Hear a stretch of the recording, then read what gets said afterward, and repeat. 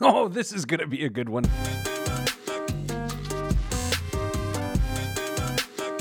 You're listening to Pete the Planner. This week on the Pete the Planner Show, we answer your money questions. That's what we do. You can email us, askpete@petetheplanner.com. Ask Pete, all one word, at petetheplanner.com. You notice something. I said the word us, which means there's other people here, and that other person is the Director of Personal Financial Strategies at Your Money Line. Damian John joins me in studio again. I'm back. You're back. You are welcomed back with closed arms. Hello, hello, hello. Big show today. A lot to talk about. Couple notes before we get started. The big announcement that I've been teasing, well, you have to wait one more segment. I'm going to tell you about it in the next segment. The interesting news for Central Indiana folks specifically, but I'll tell you more about that in the second segment. Damien, we were doing a show audit of last week's show because we care what we say. And as part of that, we had an emailer email us and say, hey, I think you were wrong. And we were like, wrong? Of course we are. We're always wrong. But no, we were really wrong. There was a nuance to our answer in Social Security that was incorrect, and we want to make that correction now for those that took that advice to heart. Yeah, the situation was someone had written in asking if their spouse should file for their Social Security benefit early, and then once the writer filed for their full retirement age benefit, have their spouse step up to the spousal benefit, which we said, go for it. Yeah, do absolutely. What we didn't account for was the fact that by the one spouse taking an early Social Security benefit, it's a 25% reduction. For the time period for her age, based on her full retirement age, and when she would be taking about a 25% reduction, she would lock in that 25% reduction forever. Now, whether that's her own benefit that she had earned or the spousal benefit. I think we probably alluded to or made it sound like that she was going to get the full spousal benefit. Which that's what I alluded to. So that is not correct. It is not the case, and so we made that error. We wanted to make sure that was corrected and everybody understood that that was wrong. Well, let's see if we can get another one wrong. This question says, "Dear Pete, please help. My wife and I are near 68, retired and collecting SSA benefits. I wonder if they did them based on our wrong answer. Anyway, we have more than one MM in traditional IRAs, and our AGI exceeds Medicare Part B and D thresholds." Let's go back. Number one, why is million denoted as MM? I've never figured that out. I haven't either. So anyway, these people have $1 million and in their traditional IRAs.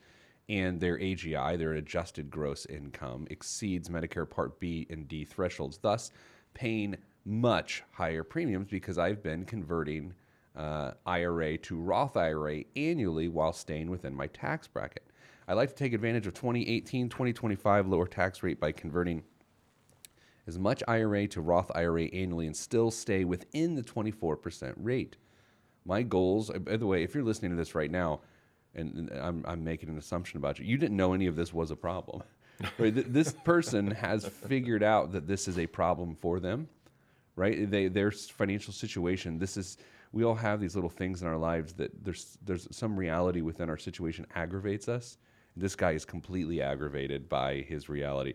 My goals are to pay lowest lifetime tax, pass big Roth IRAs to children, and pay lowest lifetime Medicare premiums. My wife wants to pay the least tax now and defer tax as long as possible. Who is more correct? And did we miss anything? I don't know the emailer's name. Damien, anytime someone wants to go with the who's more correct, me or my spouse, that's an email you should send us. Yeah, absolutely. Because we love conflict. Yeah, these are the fun ones. So what jumps out at you here? I mean, it's the idea. He's like, all right, well, I'm going to try to convert a bunch of Roth IRA money now, get my tax, obligations out of the way, and then I'll never owe tax on that money again. I mean, so that's one factor here, right? Mm-hmm. But to stay within that 24% threshold, that's a lot of money, right, that he's converting over, right? Yeah, he's got a lot of headroom. The 24% bracket for married filing jointly, and I'm making the assumption that he and his wife are filing jointly in this case, but that bracket goes all the way to $321,000 and change. So he's moving. Of course, we have no idea what his living expenses are or what his lifestyle is, but I'm assuming they're converting a bunch of money from those traditional accounts to Roth IRA accounts. I want to go ahead and take this further to increase the chance of me being wrong, that I think he also has a sizable pension. Could. What do you think? I mean, right? He might. Because his it doesn't seem to me like he expresses any concern about income viability ever within this email. So to me, it's like, hey, that's taken care of. Now let's focus on passing money to my kids. People who say that are either people with a ton of money, which he's got a lot of money, but he doesn't have a ton of money, and people that have income security. I'm going to say that he and his wife were just very good, diligent savers and have their expenses under control. They don't have a need for a lot of cash, and so he's doing some forward planning at this point. Okay. Regardless of the income. And wants to just make his estate as tax efficient as possible for his kids. So you're going to have to pay Uncle Sam sooner or later, Yep. right? And so his wife's like, let's just do it later. And he's like, no, baby, schmoops, let's do it now. Exactly that way. Do you think that's how it went down? I think so. Now, I can't understand the frustration of Medicare supplemental coverages and choosing your Medicare options. And when you don't qualify on the lower premiums based on the income you have, that's an issue. But it's not the exact year. This year's taxes don't determine where your Medicare premium, right? Yeah, Medicare premium's based off of your tax returns for 2 years prior. So let's just say this gentleman ends up getting everything that he wants done, converting all of those traditional monies into Roth accounts. He's still going to pay increased premiums for the next 2 years, roughly. Oh, all right. Well, what else does this guy need to do? So what do you think? Do you think he converts it now? Do you think it matters? Well, he's still got his RMDs coming up in a couple of years, which are going to spit out about 4% or about 4% of whatever's in there. What do you think? It depends, honestly, on what he wants to do with it. If he wants to sit on it and just take it as he's forced to take it from Uncle Sam and pay the piper at that point, that's fine. I don't see any reason that he should be against that necessarily. But if his stated goal is what it is, lowest lifetime tax, pass a big Roth IRA to children, and pay lowest Medicare premiums, doing what he wants to do is going to accomplish that. If he lets it sit in the traditional side, that's going to go against what he's trying to accomplish. Okay, I agree. I think the Roth conversion makes sense, but I also think that, not that I need to be right, but I also feel like that illustrates my point even further, that this is not an income issue. If your goal is to take a big chunk of money and pass it on, and you don't have concerns about drawing off of it at all, because he is not expressing any concern about depletion. None, right? I also think he's very healthy and he intends to live a long time, just the way that he's saying this. And it also goes to further illustrate this idea that we all have a personal preference as to the priorities we have to pass money on to the next generation. Mm-hmm. Do you and I differ on that? I have no desire really to leave much money to my heirs, and it's not because I'm greedy. I would just leave my money to other community organizations. I'm not looking to set my kids up for lifetime, but I'd like to maybe leave them with some meaningful, tangible things rather than cash. I'm going to write them a letter and bury it and make them do like a treasure hunt.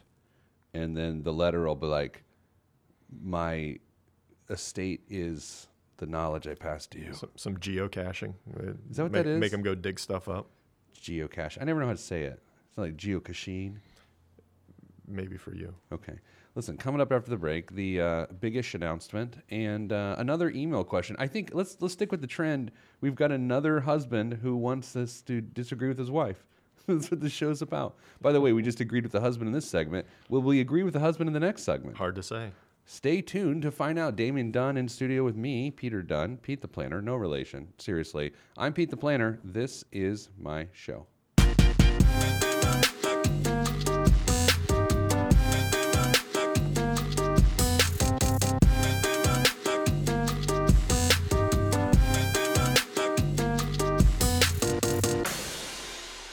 Back on the Pete the Planner show. Damien Dunn in studio once again. Damon, I think you just like being on the radio. It's growing on me. Well, it's growing on you. Big announcement-ish. I write for USA Today, and part of that was it would appear also in the Indianapolis Star, which is my hometown paper. Indianapolis Star stopped carrying my column because they eliminated their business section because there's no business in Indianapolis. But it turns out there is business in Indianapolis, and there is a publication that's been around for a really long time that covers business in Indianapolis. It's called the Indianapolis Business Journal, or IBJ for short is what people call it around here, Indianapolis Business Journal.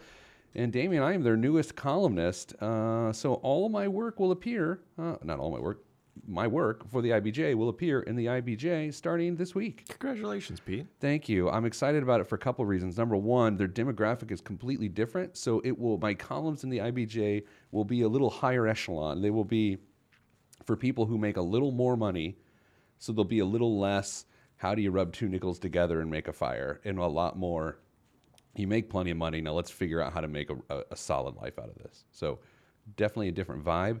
So pick up a copy of the IBJ, subscribe at ibj.com, and get my work there. Next question, Damien, is, hey, Pete, my wife and I are 24 and 23 respectively, and we have house fever really bad. Together, we make about $75,000 American dollars a year, and we spent the first year of our marriage working hard to pay off our car and my student loan, so we are completely debt-free. We have $10,000 in an emergency fund and another $3,000 in other savings outside of our checking account. We found a house we love, but it's going to be $160,000, and our monthly payment will be around $1,080, which is 23% of our monthly income, including taxes and insurance. This would leave us saving about $1,100 a month after all of our expenses. Also, our local CU, credit union, offers a first-time home buyer's loan that doesn't require down payment or any PMI, but the interest is 5.25. Wow, why don't they just take you out back and hit you over the back of the head? Do you think this house is too expensive for us, considering it's our first house and how young we are? We feel pretty comfortable with these numbers, but I'd like to hear your opinion. Thanks so much, Nick and Lexi. Okay. I have so many thoughts. This is very sweet. Can I be condescending for a second? Please. They're a lovely young couple. Yeah. It reminds me of Mrs. Planner and I. Mrs. Planner and I graduated from Hanover College in the May of 2000, and we closed on our house that we bought together in July of 2000. Wow. So I moved in with my parents for like a month after we graduated. She moved in with her parents. Then a month later, I moved into the house that Sarah and I bought. Mrs. Planner, Miss Sarah, stayed with her parents until we got married a month later, and then we moved in. And I regret doing that. Which part? This is important. I regret the decision that I made. I did no. I regret buying the house. I love my wife. I regret buying the house. It seemed like a good idea. It was this, we don't want to rent and throw away our money. And we got out of that house without a financial loss by the hair of our chins 2 years later. And she has no hair on her chin. This is getting weird. Yeah. So I am not saying Nick and Lexi should not buy a house, but they think they need to pump the brakes a little bit and do something that people don't really do, Damien. And it's not to look at the financial decision now, but try to project their financial life and their sensibility and their needs 10 years from now. And that's what people tend to not do when they buy a house. Or if they do it, they do it from an income perspective and say, we'll make more, so we'll be fine. Yeah. They're 24 and 23. When you were 24... I was on my second house. I was. Well, okay. Did you think you'd be on your second house at 24? No, I didn't. This is where it can start to sound condescending, so at least we're admitting it. I didn't know. I was focused on my career. I was focused on the family, but that's like an organization. Yeah. Let's not get there. No. I was not focused on growing our family. We weren't going to have kids anytime soon. Sarah was focused on her career. I was focused on my career. Our house is just where we went at night for a couple hours because we were just out there hustling. And so at 22 and 24, so I don't know if it mattered. Yeah, I guess that's kind of what I was trying to drive to is you're not sure. You've got a built-in advantage at this age of flexibility. Yes. And you're not sure where your career is going to go. You're not sure entirely if you're going to be in the same city. Maybe you are. I don't know. But there are so many possibilities that are open to you at 23 and 24 to lock yourself into the commitment of a home and owning it. Might come back to bite you at that age. Yeah, I don't know if you and I were having this conversation or someone else this week about cars and how sometimes people buy a car and then their needs for cars change because of their family situation or their job or their distance from their job, and then how that can be troublesome. But I think you're right. The answer here is flexibility. So as much as, by the way, I think these people can afford to buy a home. Mm-hmm. Absolutely. Nick and Lexi, if you disagree with what we're saying, fine. But just know you can still afford the home. 23% of your monthly income, perfect. I would not do the new first-time home buyer thing at 5.25%. It makes no sense. The goal would be to save up some of a down payment. But also, they did not mention that they're putting money away for retirement at all, did they? No, it's not. Unless it's included in their $3,000 after expenses, where they say that they're already saving a good chunk, or they will be saving a good chunk even if the house payment's accounted for. I don't know if the retirement is included before that savings is accounted for.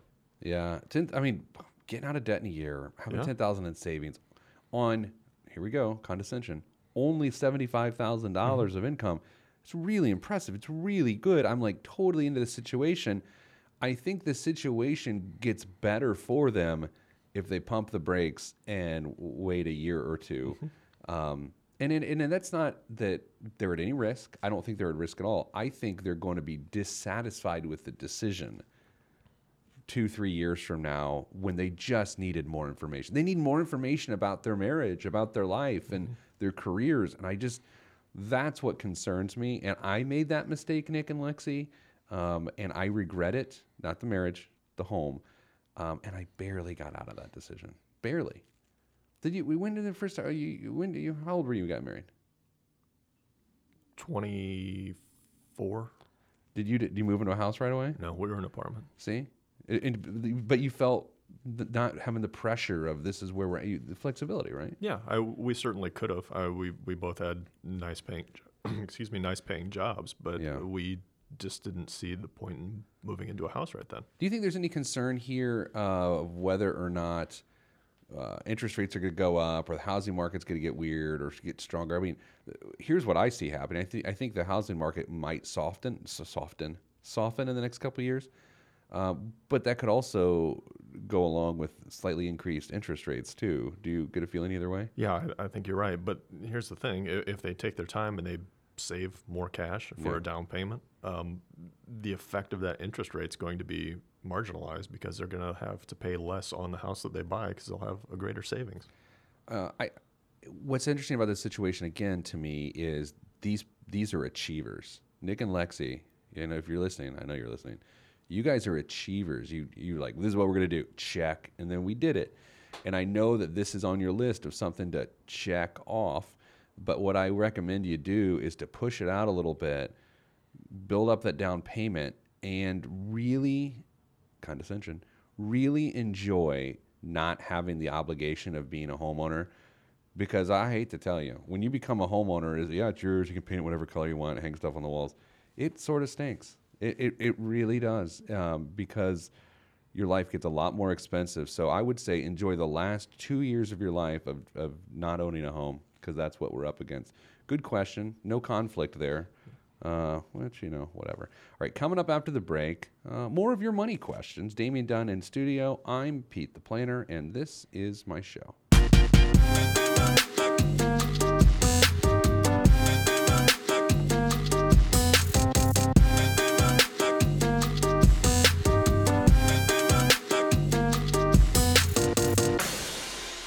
Back on the Pete the Planner show. Ask Pete at PeteThePlanner.com. Ask Pete at PeteThePlanner.com. Walked into the office today. Damian Dunn is wearing this handsome overcoat. I mean, just handsome. Looked like a movie villain, like a wealthy movie villain. And I like it, buddy. Thanks.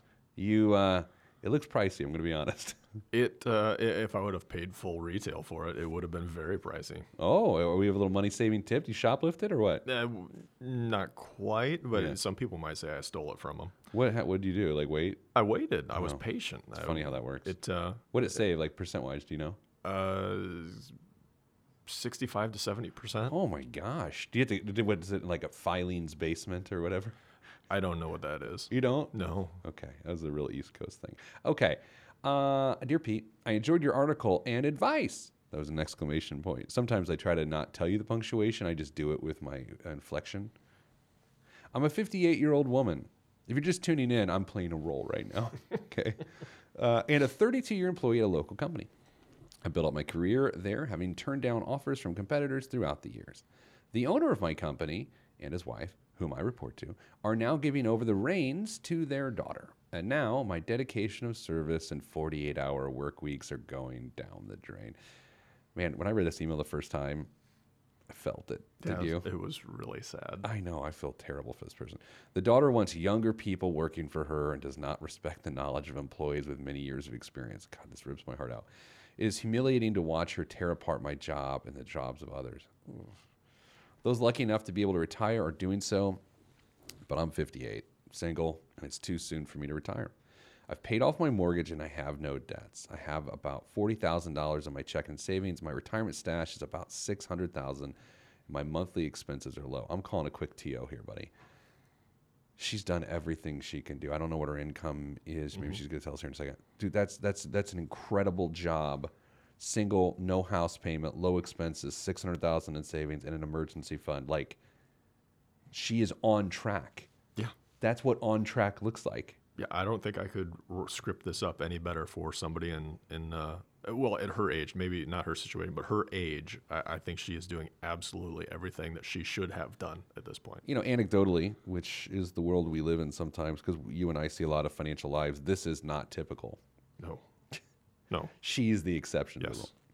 I'm trying to live a very frugal life right now and put away as much money as I can because my fear is that something happens to the owner and or his wife, that the daughter will clean house. She's already terminated 2 women, one 69 years old and the other woman who is probably near mid-60s within the past year. I make very nice salary, and I'm afraid I will not be able to match it if I want to leave. I pray every night that the upper management team remains in good health. Oh my gosh. Can you imagine? Do you pray for my health? Maybe. It's actually, you probably pray for me to get sick so that like the other people here below me can make better decisions than I can. I often wondered if I needed to get a policy on you, though. It's depressing because I have really enjoyed my job and work environment in the past. I do not mind hard work and learning new things. I've been very loyal. Now will loyalty be returned? Your article mentioned retiring early. I've often thought if I could make it to 63 at my company, maybe I could live off the savings until I reach 65. I know the Social Security benefit is better at 67. I'm holding tight, working hard, and praying for my future. SK, what do you think? Horrible situation, but there are a couple little things in there with what she says she's already accomplished, and then also she gives us an insight to her mindset and willing to work hard, learn new things. I think she could be a valuable employee anywhere she goes. Would it be different? Absolutely. But I agree with you, but I have to say, how old is she? 58? Man, age discrimination is real. I think it's really hard for someone in their late 50s. I know it's really hard for someone that's 58 to get a job. Yeah, and I don't disagree with that at all. But I think with her mindset, she could be okay until the time she fully retires. It may not. Those last few years of full employment until she finally says I've got to as far as I can go and I'm not going any further, because we already know her house is paid off. We know she's got a nice chunk in emergency savings. She's done a pretty darn good job saving for retirement. If her expenses are low and it's a frugal life, how much of the income does she need to replace if she has to go somewhere else? Okay, so I think that's the operative question, because she says a phrase that a lot of people say, and you just don't know what it means. I make a very nice salary. Mm-hmm. Well, what does that mean? I mean, some people think $250,000 is a very nice salary, and they don't even call it a great salary. They say it's very nice. Mm-hmm. And other people say $42,000 is very nice. So what it is, what it is, man. I think that's the issue because let's say it's 75, right? Can a job that pays her 40 suffice in an emergency, and can she start living this additionally reduced lifestyle now to give herself a better glide path if that were to happen, or is that too tedious and does it just cause too many problems? I don't know. We don't know. And sometimes the fear of that change in situation is enough to cloud objective decisions in saying that this is what I've done for decades up to this point, and I don't know if anything else can replace it. Now, I think with what she's told us, she could make it. I think she's the type of person who could adjust, maybe not comfortably at first, but she'd be okay. You know, Gail, our colleague, pointed out something really interesting, that healthcare is probably the bigger concern here. Yeah. Totally agree. And it doesn't come through in the email necessarily that is a concern of the emailer, but it has to be, right? And I know it is. I know this person's thinking that way, but I agree. Let's say that this job gets blown out and you got to go find a lower paying job. At that point, pay, of course, matters, but healthcare is everything. 58, you have 7 years to worry about healthcare being your number one priority, and it starts here. Yeah, and I think that's just part of the evaluation process. Obviously, we have no idea what's going to happen with this job, but if something happens and it does get eliminated for whatever reason, find something that's going to fit for a little while. Yeah, it's tough. What would you do if you were her? I mean, seriously, if you put yourself in her shoes, you're single, you're a 58-year-old woman. Are they comfortable shoes? Yes. Okay. They are, they're flats. Sensible, comfortable, and sensible. Yeah, they have a firm midsole. Okay. What would you do? Keep my head down, be the best employee I possibly could be, and let the chips fall where they may. Oh, yeah, I think that's what she's going to do. Here's something to consider, too. 58, I'm going to cough button. Here we go. I should get a cough button. You should. Can I pick that up on your mic, though? Maybe. Okay.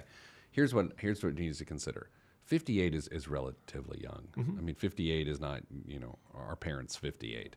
It is young. So this is to say she could have 20 years left in the workforce, 15 years left in the workforce, right? If she wanted to, sure. If she wanted a career change, she could have a career change. Sure. What I think she needs to prevent herself from doing is to do what a lot of people do in this situation, is they go back to school, take on student loan debt to learn a new skill that makes them more employable. Now, that sounds a little crazy, and it also sounds really like I'm pigeonholing her here, but I see people do it, and it's a disaster at 58. Sure. With uncertainty. I have family that went back to school to get a nursing designation late in life, and it forced lifestyle changes. Now, it's worked out in the long run, but it came with consequences. I find that it works out less frequently than it works. Wait, it works out less frequently than it doesn't work.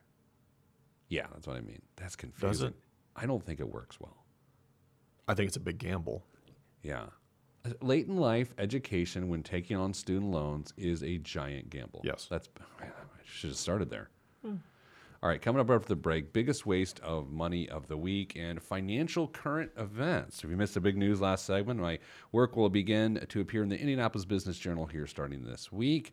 A little different column there for a little different audience. So go to ibj.com to read my column. This is the Pete the Planner Show. Damian Dunn in studio today, back with BWOM and financial current events right here.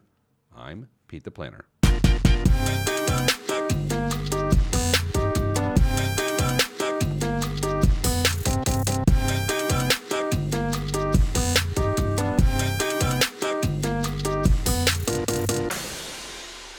This week's biggest waste of money of the week here on the Pete the Planner Show is, I'm pulling it up, Damian Dunn joins me in studio, Director of Personal Financial Strategies at Your Moneyline. Hi. Okay. This week's biggest waste of money of the week is the LWW Moulin Precision Pepper Mill. Like all of our products, the LWW Moulin is built to last. We'd like to believe that we're building tools that will be handed down to the next generation. In order for that to happen, the tool has to be cleverly designed and well made. We've taken the same knowledge and experience we've used to create our other precision grinders and applied it to the LWW Moulin. The body of the LWW Moulin is CNC machined from solid billet aircraft-grade aluminum, which enables us to hold high tolerances on all of our parts. After polishing, I've told my wife, I was like, I love to hold high tolerance on all of my parts. Absolutely. And she made me sleep in the other room. The parts are anodized to provide both an easy-to-clean and hard-wearing surface. Here's the thing, dude. This is a $320 pepper mill. Do you like the pepper? Do you like the pepper? Do you like a pepper on your food? Just a little maybe. You like a little bit. See, my wife's allergic to pepper, so pepper doesn't have a big. You can be allergic to. So does she sneeze? No, she swells up. She has a reaction. Awkward. Yeah, no one wants that. Yeah. No offense. So you don't pepper your food? No, I don't really. Huh? That's interesting. If I get it served with pepper on it, I don't say take it back. I enjoy it, but my wife is going to swell up. Yeah, I just sit in the corner and eat it quietly. If she has pepper and she starts to swell up, do you ever say, "You're looking swell"? No, never, not once would I do that. Can you try it? No, I FaceTime maybe and let you try it. The next time we have an all company, and the spouses are there, if I sneak pepper onto her dish when she goes to the restroom and she comes back and she starts to swell up, can I try that joke? You can. You have my permission to try. All right. $320 for a pepper mill seems like a giant waste of money. All right, this week in financial news, owning marijuana company stocks could endanger your security clearance. Members of our financial concierge team do a lot of work with those members of the military and their families. Mm-hmm.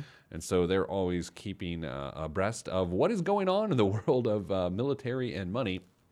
And there was some concern by the Department of Defense that if you are an investor in marijuana stocks, that could affect your security clearance because you are, in essence, a drug dealer. Yeah, and it's not just the individual stock. It's if it's part of a index as well. So there's a greater likelihood that you are unknowingly going to end up owning a marijuana stock at some point because, these index funds incorporate sometimes hundreds, if not thousands, of companies in their holdings. I don't know why I always feel compelled to say this when we talk about marijuana on the show. I'm not a marijuana guy. I have nothing against it. It's just not my. I've never tried it, so I don't even know. I'm like this. You don't have to admit anything. I have plenty of vices, like wine, whiskey. Give it all to me. I'm not a marijuana guy, so I don't have a lot of thoughts on this other than to say you just don't know what are in the group investments you have. You do not know what are in your ETFs and your mutual funds unless you go through them. And to think that military members could lose their security clearance because they're just trying to be diversified investors and have marijuana stocks accidentally is sort of a crazy thing. That's dumb. Speaking of marijuana, I'm not a marijuana guy. Second story, it's about marijuana. Marijuana is fun to say, though. You say it very nicely. Do you still feel a little weird publicly talking about marijuana? I think you and I are sort of old school guys. Do you feel like it's like salacious? Like I'm saying the word marijuana on the radio several times today, and I feel this is the old fogey in me. I feel bad about that. I feel like there's going to be a kid in the car, and then some parent's going to have to say, "Dad, what's marijuana?" Well, Liberty. The kid's name's Liberty. I hadn't ever really thought about it. It doesn't come up in conversations very often. So I have my grandma rule. You know my grandma. My grandma's living, Grandma Billy Dunn, lives in Speedway, Indiana. She's alive, and I love her, and I'm very glad. And I always feel bad saying things like if she heard me say marijuana on the radio, I think she'd be upset. Think so? Yeah, I do. She doesn't listen? Oh, well, thanks for that. Now I'm like, why doesn't she listen? Maybe she doesn't love me. Maybe she loves my other 80,000 cousins more. Here's something getting a nice high from recreational marijuana. Snack food sales. Apparently, in states where marijuana is legal, cookies and ice cream sales are through the roof, says the Social Science Research Network. That sounds made up. Colorado and Washington voters opted to legalize recreational use of marijuana in 2012. Oregon's recreational use became legal in 2015. As we have a colleague going to Portland this week for work, so we'll just have to make sure we have our company policy in place. Do you buy that? Do you buy this idea that like junk food sales are higher because of marijuana? I think it's one of the most obvious headlines that probably could have been written. I think they were probably sitting on this just waiting for the research to be done. Yeah, it's like an Onion headline. You know? Yeah. Did you see the news that Planet Fitness is opening 10 fitness stores next to Kohl's? Did you look at this? This is crazy. I couldn't tell you the last time I went to Kohl's and didn't think, man, I wish there was some place to work out here. Can you sign up for memberships using Kohl's Cash? Maybe. Is it Kohl's Cash or Kohl's Bucks? What is it? Cash, I think. Kohl's Cash. My mom has a lot of Kohl's Cash. Yeah. You know, I find myself at Kohl's the day after our family Christmas every year. Returning stuff? Yeah. Planet Fitness and Kohl's said Tuesday they've entered a cooperation under which they will open up to 10 fitness stores adjacent to Kohl's stores. In today's evolving retail landscape, our differentiated approach to fitness continues to drive traffic to shopping centers across the country, and with over 12.5 million members, resonates strongly with consumers. Look, man, they've probably done the research. I feel like this is a hypothesis that they tried to prove, and then they found the results they wanted, and this is that partnership. Because I don't know. That doesn't make any sense to me. They probably looked at each other's demographics of who frequents both of those stores and tried to put them together and say, hey, this makes sense. Let's try it. Can we have an uncomfortable conversation? Yeah. All right. So do you think they said they're like just watching people? They're sitting outside a strip mall. They're sitting in a van that says like Tim's Painting on it, but it's not. It's like an FBI van. And they're watching the people walk into Kohl's. Are they saying, that guy looks fit, he must work out? Or are they going, oh, she could use some jazzercise? What do you think? Like, do you think they did that? No. Sure. You know, for do you want to do that this this afternoon? I have time. I would speak at noon. And I think if you're still here, do you want to go over? There's a Kohl's not far. Do you want to go sit out and we will mark down the body structures of the people walking into Kohl's? We can do some scientific research, and we can see if we think this is a marriage that is going to flourish. We could do our own independent research. We'll get some sandwiches. Yeah. It'll be like a stakeout. Steak sandwiches. Ooh, steak sandwiches, and we will judge people's bodies as they walk into Kohl's. I think this has legs. Do you think, so you don't think at any level they said, Kohl's shopper, let's understand their lifestyle. They had to have done that. Sure. I think they looked at the like I said, the demographics. Who attends, who shops mostly at Kohl's? What are the demographics of the people that go to Planet Fitness? If they're similar enough, let's put them together. I mean, if this works, this might be genius. Can you imagine all the businesses that are just like, hey, there's a Pep Boys next to a Jimmy John's. And it's like, why? And it's like, look at the research, Pep. There's a dry cleaner next to an Italian place. Well, that makes a lot of sense because of the sauce. Yeah, 'cause you get Did the you sauce. set that joke up? No, not at all. Just off the top of my head, man. What in the world? Don't be funnier than me. Sorry. Pick my shots. Planet Fitness has more than 1,700 stores in 50 states, including the District of Columbia, Puerto Rico, Canada, and the Dominican Republic, Panama, and Mexico. That is the planet. Just this side. The hemisphere, at least. Yeah. That's it for this week's show. Thanks for coming in.